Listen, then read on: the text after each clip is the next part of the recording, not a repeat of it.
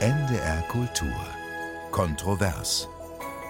Dazu begrüßt sie heute Jan Ehlert. So viel politische Eintracht haben wir im Norden nur selten. Denn nicht nur die Ministerpräsidenten der 5 norddeutschen Bundesländer sind sich einig, auch in den Parlamenten gibt es offenbar große Mehrheiten. Egal ob jetzt Schwarz-Gelb-Grün in Schleswig-Holstein, Rot-Grün in Hamburg oder Rot-Schwarz in Niedersachsen. Alle sind sich einig, der Tag der Reformation am 31. Oktober soll dauerhaft ein gesetzlicher Feiertag werden hier im Norden. Die Abgeordneten in Bremen und Schleswig-Holstein, die haben dem schon zugestimmt. Die hamburgische Bürgerschaft tagt morgen. Und in Mecklenburg-Vorpommern ist der Reformationstag ohnehin schon lange ein freier Tag. Nur Niedersachsen hinkt noch etwas hinterher, aber auch dort soll bis zum Sommer Klarheit herrschen. Aber in der Gesellschaft, da ist man sich alles andere als einig. Katholiken, Juden, Humanisten und Muslime kritisierten die Wahl des 31.10. auf teilweise ungewohnt deutliche Weise. Ist der Reformationstag also der richtige Feiertag?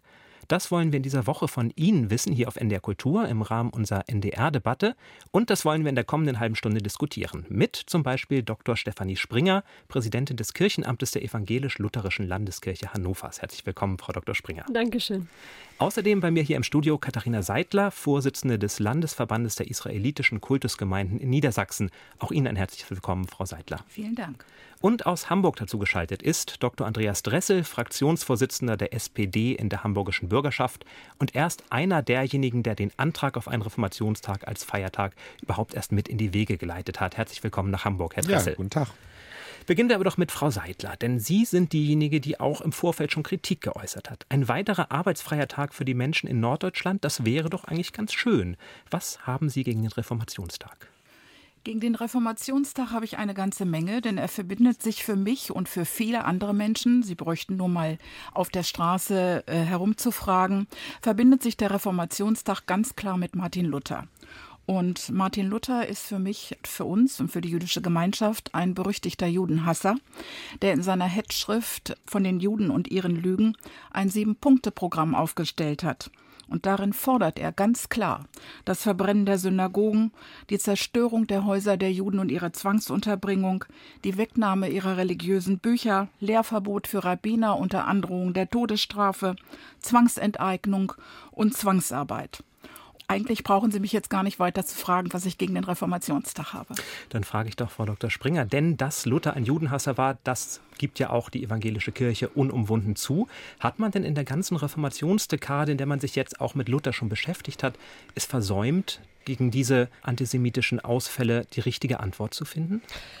Die Frage ist schwierig, weil Sie den Autor solcher Erklärungen fragen und nicht den Adressaten. Und oft ist es natürlich der Adressat, der die Bedeutung einer Erklärung macht. Als Autorin würde ich sagen, wir haben seit 10 Jahren, seit wir das Reformationsjubiläum vorbereiten, das offene, ehrliche und wie ich finde immer wieder geäußerte Bemühen, genau das, was Frau Seidler gesagt hat, zu teilen und deutlich zu machen. Und wenn ich das an dieser Stelle sagen darf, darin sind wir uns einig. Wir teilen die Auffassung, dass Luthers Judenfeindschaft vollkommen inakzeptabel ist. Das hat die evangelische Kirche immer gesagt. Und wir teilen auch den damit verbundenen Auftrag, dass wir uns konsequent und deutlich in unserer heutigen Zeit mehr denn je gegen jede Form von Judenfeindschaft, aber auch gegen andere Formen von Rassismus und von Intoleranz stellen müssen und dass wir historisch als Kirchen dort einen besonderen Auftrag haben. Ich bin der Auffassung, wir haben das deutlich gemacht. Wir haben das in allen Landeskirchen auch mit Änderungen unserer Kirchenverfassung gemacht, wo wir genau das reingeschrieben haben und wo wir das auch laufend mit Veranstaltungen und Ausstellungen und sonstigen öffentlichen Auftritten bekundet haben. Also meines Erachtens ja, aber wenn natürlich der Adressat sagt nein, dann müssen wir darüber reden und ich finde tatsächlich, der Auftrag ist nicht beendet. Die Initiative, den Reformationstag zu einem Feiertag zu machen, die kam ja nun nicht von den evangelischen Landeskirchen, sondern die kam aus der Politik, zum Beispiel in Hamburg auch von Andreas Dressel. Herr Dressel, wenn Sie hören, was Frau Seidler da gerade sagt, fühlen Sie sich dann noch wohl damit, den 31.10. wirklich zum Reformationstag zu machen?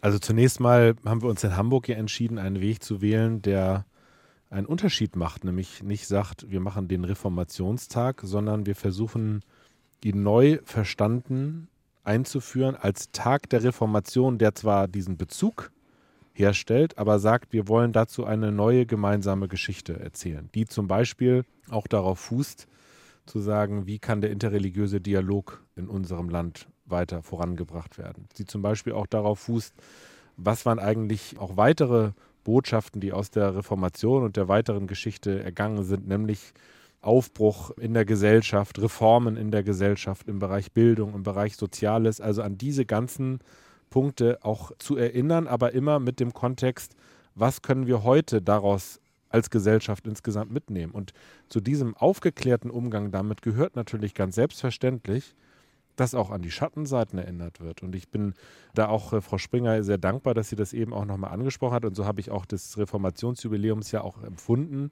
dass dort auch die kritischen und schlimmen Seiten, die auch Martin Luther hatte, die Beispiele hat ja Frau Seidler auch genannt, die sind nicht verschwiegen worden oder wegretuschiert worden, sondern die sind ganz offen angesprochen worden. Das zeigt ja, dass wir heute viel aufgeklärter mit diesen Fragestellungen umgehen und auch eine kritische Kontextualisierung von Erinnerungsmöglichkeiten auch schaffen können. Insofern ist das für mich kein Widerspruch, sondern ein Auftrag, dieses zu füllen und zwar auch die kritischen Seiten zu beleuchten. Ich würde ganz gern noch einmal eingehen darauf, dass Frau Seidler den Reformationstag oder den Tag der Reformation, wie er ja heißen soll, ich finde das eine ganz schöne Verbindung religiöser und zivilgesellschaftlicher Anliegen, dass Frau Seidler sagt, der Reformationstag ist für sie gleichgesetzt mit dem Luthertag.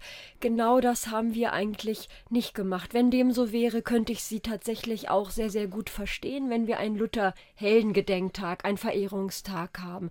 Genau das verbinden wir aber mit dem Reformationstag nicht. Und ich finde es eigentlich sehr bezeichnend, dass wir eben vor 10 Jahren mit allen reformierten Kirchen, und das sind ganz unterschiedliche Konfessionen, die zum Teil ja Calvin und Zwingli und ganz andere Reformatoren befürworten und sehr kritisch auch zu Luther waren, dass wir uns alle auf genau diesen 31.10. einigen konnten. Also auch mit lutherkritischen evangelischen Kirchen und gesagt haben, nicht Luther zählt, sondern die Reformation als das geschichtliche und religiöse Ereignis. Deshalb finde ich diese Gleichsetzung aus meiner Sicht jedenfalls nicht so passend.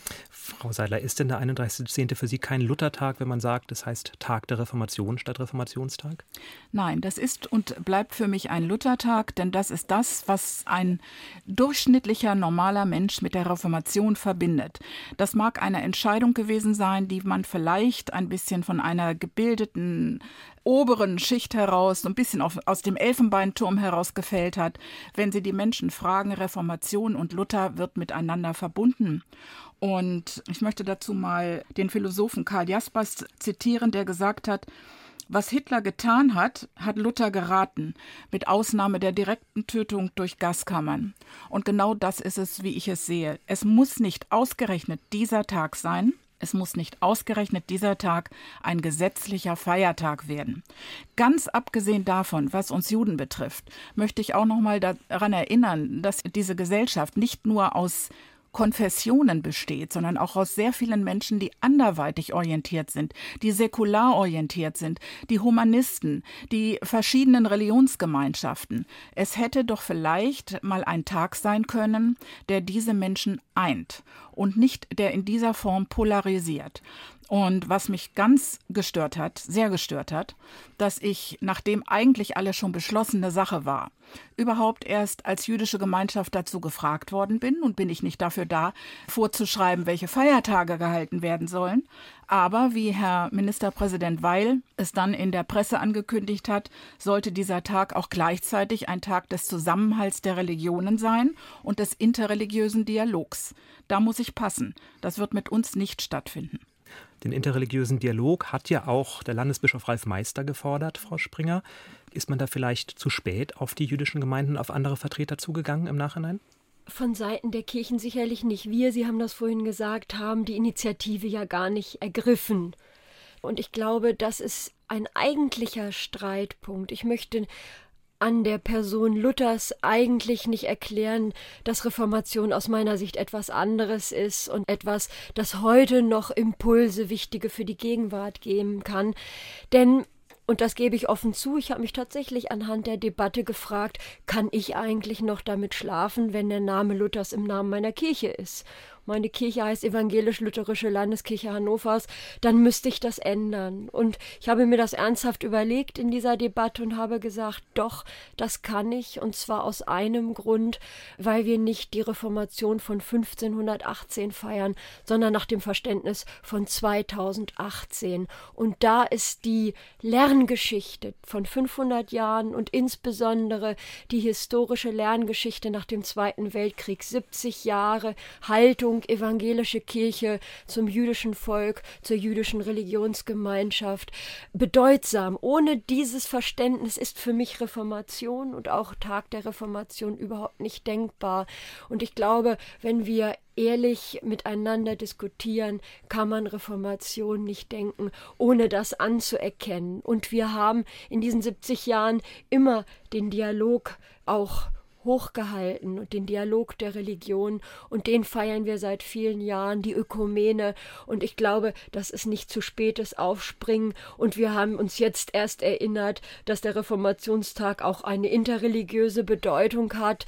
Das wäre, glaube ich, nicht ganz fair, sondern das ist unsere Haltung seit vielen Jahrzehnten. Da würde ich gerne auch nochmal einhaken, weil ich das einen ganz wichtigen Aspekt finde, der vielleicht uns da auch wieder ein bisschen zusammenführt bei dem Thema. Denn man muss ja sehen, natürlich ist ja in diesen 500 Jahren unglaublich viel passiert. Natürlich ging es dann als Kirchenspaltung los, aber die katholische Kirche und die evangelisch-lutherische Kirche haben ja doch gezeigt, wie man Schritt für Schritt wieder Wege finden kann des guten Miteinander Umgehens, im Sinne der Ökumene, im Sinne, dass man gemeinsam guckt, wie kann man Veranstaltungen, wie kann man Gottesdienste zusammen gestalten. Und das finde ich so einen inspirierenden Punkt. Ich bin nun selber auch ein protestantischer Christ und empfinde das als enorm inspirierend, auch für den anderen interreligiösen Dialog. Was können wir daraus lernen, wie nach einer am Anfang ganz schwierigen Geschichte, wie man wieder Wege zueinander gefunden hat, des guten Dialogs, des guten Miteinander-Umgehens. Das ist gerade in einer Zeit, wo wir solche Zentrifugalkräfte auch haben zwischen den Religionen an ganz vielen Stellen,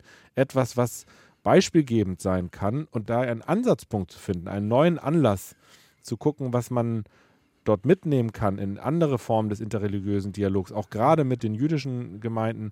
Das finde ich etwas, wo ich auch hoffe, dass auch in Richtung der jüdischen Gemeinden da auch die Hand ausgestreckt wird und dass wir da einen Weg finden, auch diesen Dialog miteinander fortzusetzen.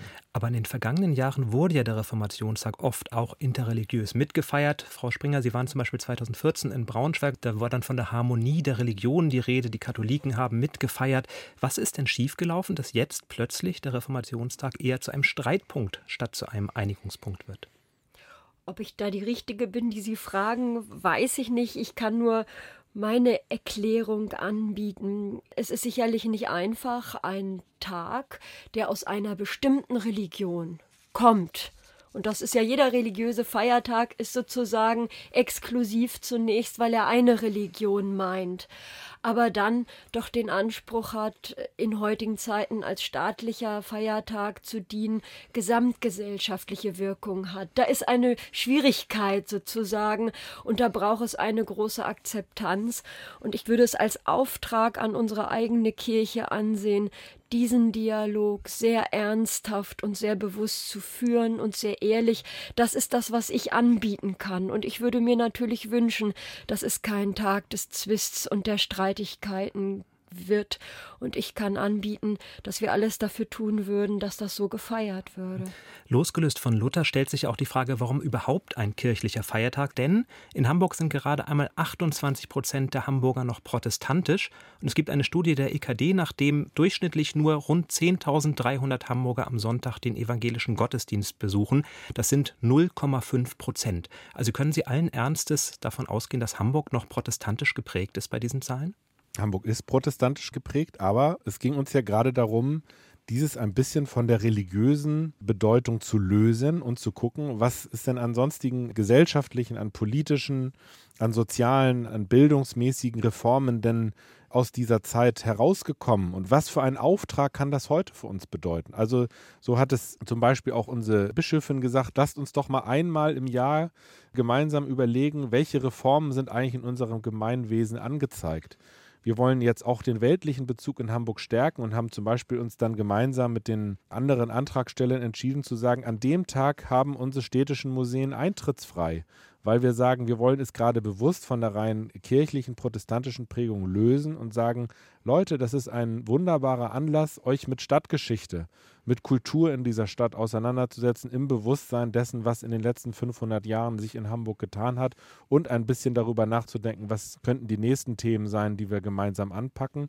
Und da, glaube ich, ist dieser Tag ein ganz hervorragend geeigneter Tag. Und ich will einmal noch die anderen Tage nennen, die alle sehr respektable Tage sind. Und wir haben zum Beispiel in Hamburg die Diskussion Tag des Grundgesetzes oder natürlich auch Tag der Befreiung, Weltfrauentag und so weiter. Aber man muss sagen, das sind nicht speziell Hamburger oder norddeutsche Tage, die einen Kontext berühren, sondern ich fände es jetzt zum Beispiel kompliziert, wenn Hamburg sagt, wir machen jetzt den Tag des Grundgesetzes. Das Grundgesetz gilt aber in 16 Bundesländern und im Bund und ein Bundesland sagt für sich jetzt mal, das ist jetzt irgendwie hier mein Feiertag. Das heißt, man muss immer ein bisschen gucken, wie verträgt sich das sozusagen mit all den anderen Beteiligten?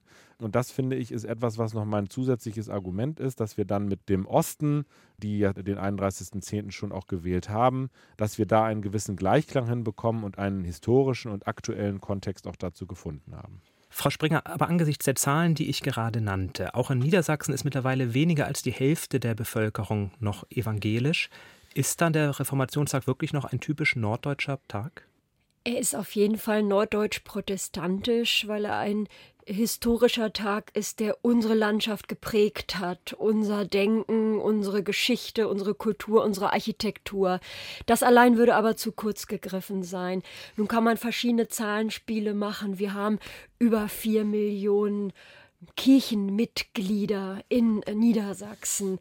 Das ist eine große Anzahl. Ob wir heute überhaupt noch Mehrheiten für einzelne Sachen über diese Anzahl hinaus bekommen, ist ja fraglich. Ich finde den 23. Mai als Juristin einen ganz wunderbaren Tag und ich kann mir auch ganz viele andere Tage vorstellen. Aber ob es einen Tag geben kann, der trotz aller Säkularisierung und Pluralisierung der Gesellschaft doch eine so starke Basis hat. Da würde ich sagen, das ist der Reformationstag allemal, auch wenn wir selbstkritisch mit unserer eigenen Bedeutung heute umgehen müssen.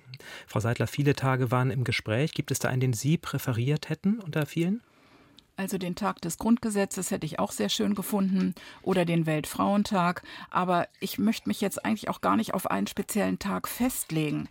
Für mich ist die ganze Debatte, auch wie sie jetzt geführt wird, das ist eigentlich eine verspätete Debatte. Wenn es darum geht, um den interreligiösen Dialog, der ja seit Jahrzehnten gepflegt wird. Und das täglich. Wenn ich allein daran denke, was hier in Hannover ja auch Gemeinden leisten, indem sie sich öffnen, indem sie Führungen machen, zu Gesprächen bereit sind, sich treffen und was alles stattfindet in diesem Bereich. Das ist sowieso ein tägliches Geschäft. Da hätte es des Reformationstages für einen interreligiösen Dialog bestimmt nicht bedurft. Und er wäre auch, das muss ich ganz klar wiederholen, ungeeignet dafür gewesen. Aus jüdischer Sicht ungeeignet. Welcher Tag in Frage gekommen wäre, wenn es überhaupt einer sein muss, da möchte ich mich jetzt nicht festlegen. Ich denke, es war eine Entscheidung der Politik, es war ein Wählergeschenk, was gemacht werden sollte. Es sollte schnell gehen, es wurde wenig geprüft. Man steht jetzt etwas davor und hat eine Debatte losgetreten und ist vielleicht sogar etwas sprachlos, zu was das geführt hat. Die evangelische Landeskirche hatte nicht um diesen Termin gebeten, Frau Springer, das hatten Sie ja angesprochen, das ist völlig richtig. Ich gehe davon aus, es wird so kommen, wie es die Politik beschlossen hat. Aber es ist schön, dass wir uns heute noch mal darüber unterhalten haben. Ja, ein bisschen Einspruch möchte ich, also zumindest für Hamburg, ich kann nun die Situation in Hannover nicht ganz genau einschätzen, aber natürlich hat es hier viele, viele Debatten gegeben und wir haben uns jetzt im Parlament hier entschieden, ein Verfahren mit Gruppenanträgen zu machen, wo wirklich mal der Fraktionszwang abgeschafft ist, wo jeder ein bisschen gucken kann, zu welchem Tag will er sich bekennen. Es hat viele Diskussionen freigesetzt und aber auch in Respekt vor den verschiedenen Varianten, weil wir in der Tat sehr viele respektable Gründe und Vorschläge haben. Und natürlich hat es immer eine Rückkopplung gegeben in ganz verschiedene zivilgesellschaftliche Bereiche, auch weit über jetzt Religionsgemeinschaften hinaus. Und ich glaube, wir wollen hier in Hamburg versuchen, das ein bisschen zu einer Sternstunde des Parlaments auch morgen zu machen, wo alle Positionen dargelegt werden können und vielleicht und das ist ja dann etwas, was uns vielleicht auch ein bisschen wieder ein kann, hilft es nämlich auch den anderen Tagen, die vorgeschlagen worden sind, die auch ein bisschen stärker in dem Bewusstsein, im öffentlichen Bewusstsein zu verankern, dass das auch ganz wichtige Tage ist, wo wir vieler Sachen gedenken. Frau Springer. Ich würde auch gern nochmal anschließen, nicht, dass da ein falscher Zungenschlag ist. Ich finde es wichtig, dass wir sagen, die Kirchen sind da nicht vorangeprescht, aber auf die Initiative haben wir natürlich ganz klar gesagt, wir begrüßen den Tag. Und zwar nicht, weil es dann ein evangelischer Tag noch dazu wäre, sondern, und ich glaube, in dieser Beziehung ist der Tag der Reformation sinnvoller als ein in meinen Augen ungekannter, neuer und vielleicht im luftleeren Raum hängender neuer Tag. Dieser Tag hat eine Tradition. Dieser Tag kann gefüllt werden. Wir bieten es zumindest an, es nicht nur mit Religion, sondern auch mit unserem Beitrag als Kirchen in der Verantwortung für die Zivilgesellschaft zu füllen. Und wir haben letztes Jahr gesehen, dass das wunderbar geklappt hat, genau in diesen Dialog zu treten, markant evangelisch zu sein und trotzdem offen zu sein. Und ich glaube, da ist diese eine Facette des Evangelischseins, nämlich des kritischen Selbstbefragens, ein wichtiger Aspekt, den wir eben in diese gesamtgesellschaftliche Debatte einbringen können. Ein Tag der Reflexion über uns selbst und über unser Sein in der Gesellschaft. Und ein bisschen, wenn ich das noch ergänzen darf, geht es natürlich auch um eine gewisse praktische Fragestellung. Wenn jetzt jedes Nordbundesland sagt, jetzt die einen nehmen den Tag, die anderen nehmen den Tag und so weiter, muss ja sehen, dass wir ja auch ganz große Pendlerströme haben. Und deswegen, glaube ich, ist es auch im Sinne der Menschen im Norden, und zwar egal welcher Religion, dass wir ein bisschen gucken, dass auch gerade die Pendler im Norden etwas davon haben und wir nicht irgendwie eine große Aneinanderreihung von Insellösungen haben. Da könnten Sie die Pendler in Osnabrück fragen, denen ist wahrscheinlich herzlich egal, was Schleswig-Holstein für einen Feiertag haben wird. Also müsste man dann ja vielleicht doch auch auf einen bundesweiten Feiertag schauen, wenn Sie das Argument anbringen. Aber war nicht vielleicht auch dieses Vorpreschen der Ministerpräsidenten, die gesagt haben, wir sind uns einig, wir wollen den 31.10. nicht ein bisschen vorschnell, wenn eigentlich noch darüber abgestimmt werden soll in den Parlamenten? Ja, das ist ja schon auch ein bisschen auch natürlich miteinander diskutiert worden, aber wir mussten ja zumindest mal, bevor wir in die parlamentarische Diskussion gehen, zumindest eine Vorstellung davon haben, was vielleicht mehrheitsfähig sein kann. Denn diese Frage, ob wir eine Lösung im Nordverbund hinbekommen, das muss man ja zumindest mal ausloten, ob es eine Chance gibt, bei einem Tag, dass alle dahinter einen Haken machen können. Und trotzdem führen wir die Diskussion sehr offen. Wir sind bei uns mit dem Gruppenantragsverfahren, haben wir, glaube ich, einen sehr offenen Weg gegeben. Den hat es so in der hamburgischen Bürgerschaft noch nie gegeben. Ich glaube, das ist schon auch ein guter Dienst für die Demokratie, dass so offen diese Varianten diskutiert werden können. Jetzt ist hier von Offenheit und skeptischem Hinterfragen die Rede. Frau Seidler, können Sie das glauben, nach dem, was Sie erlebt haben? Denn Sie haben vorher bei uns im NDR auch schon gesagt, Sie fühlen sich durch das ganze Verfahren übergangen und instrumentalisiert. Also wenig Offenheit und Hinterfragen. Ja, dazu stehe ich auch. Also wir sind in das Gespräch einbezogen worden, als eigentlich schon alles entschieden war, mehr oder weniger. Und als die Einwände von uns kamen, wurde gesagt, also unter diesem Aspekt, zum Beispiel mit Luther und der Judenfeindschaft, haben wir das noch gar nicht betrachtet. Das war unser Ministerpräsident, Herr Weil, der das in einem Gespräch sagte. Da habe ich doch so ein bisschen meine Zweifel dran, denn an für sich verbindet man nun mal diesen Tag mit Luther. Und das wird sicherlich auch jemand tun wie Herr Weil. Also insofern, ich fühle mich damit, ja, es ist mir übergestülpt worden, ich fühle mich instrumentalisiert, dass das nun auch der Tag des interreligiösen Dialogs sein soll und der Tag des Zusammenhalts der Religionen. Wenn man das so im Auge gehabt hätte, dann hätte man mit den Partnern, die dazugehören, ja auch mal vorher sprechen können. Und dann wären diese ganzen Argumente ausgetauscht worden und vielleicht nicht in aller Öffentlichkeit, sondern auch erst mal in kleineren Gesprächen. Und das hätte auch mehr Sinn gemacht als die Kreise, die es jetzt zieht.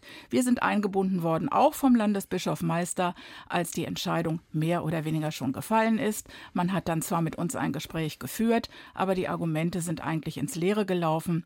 Und wie gesagt, wir schreiben keinen gesetzlichen Feiertag vor, niemanden. Das habe ich jetzt in meinen E-Mails täglich, dass ja die Juden jetzt schon wieder bestimmen wollen, welcher Feiertag hier in Deutschland gefeiert wird. Nein, das ist ein großer Irrtum. Nur wenn es ein Tag des interreligiösen Dialogs sein soll und wir sind Ansprechpartner, da muss der Ansprechpartner auch Gesprächspartner im Vorfeld sein. Und das sind wir nicht gewesen. Das ist etwas, was ich im Verfahren ganz deutlich bemängele. Vielleicht einmal noch mal ein Hinweis. Es war ja auch ganz am Anfang durchaus der DGB Nord, der durchaus diesen zusätzlichen Feiertag auch auf die politische Agenda im Norden gesetzt hat, im Hinblick auf das Ungleichgewicht zwischen Nord- und Süddeutschland und dann aber auch selber gesagt hat, und ich finde, der DGB ist nun unverdächtig, jetzt einer bestimmten Religion hinterherlaufen zu wollen, gesagt hat, das wäre durchaus etwas, was es nahelegt, diese Prägung hier im Norden, eine solche Ausweisung des Reformationstages zu prüfen. Frau Springer, nun scheint ja einiges erstmal im Argen zu liegen. Trotzdem wird es vermutlich der 31.10. als Feiertag, auch hier in Niedersachsen. Wie wollen Sie diesen Tag gestalten, dass irgendwann vielleicht auch die jüdischen Gemeinden zwar nicht sagen, wir feiern mit, aber sagen können, wir können ganz gut damit leben? Wir feiern ja den Reformationstag in dem Fall, ja, durchgehend als religiösen Feiertag. Es gibt Gottesdienste in Schulen. Bisher ist es ja nur im letzten Jahr frei gewesen. Also wir haben den Tag immer begangen. Im letzten Jahr, als es ein einmaliger staatlicher Feiertag war, haben wir uns erstmals große Gedanken gemacht, wie kann man das gesamtgesellschaftlich begehen im Dialog mit anderen Religionsgemeinschaften. Und da sind wir beglückt gewesen, dass eigentlich, und das ist das Schöne, dass keine zentral vorgegebene Veranstaltung war, sondern alle Gemeinden, alle Kirchen vor Ort haben sich eigentlich ihre eigenen Gedanken gemacht und ganz wunderbare Aktionen, schöne Gottesdienste gestaltet.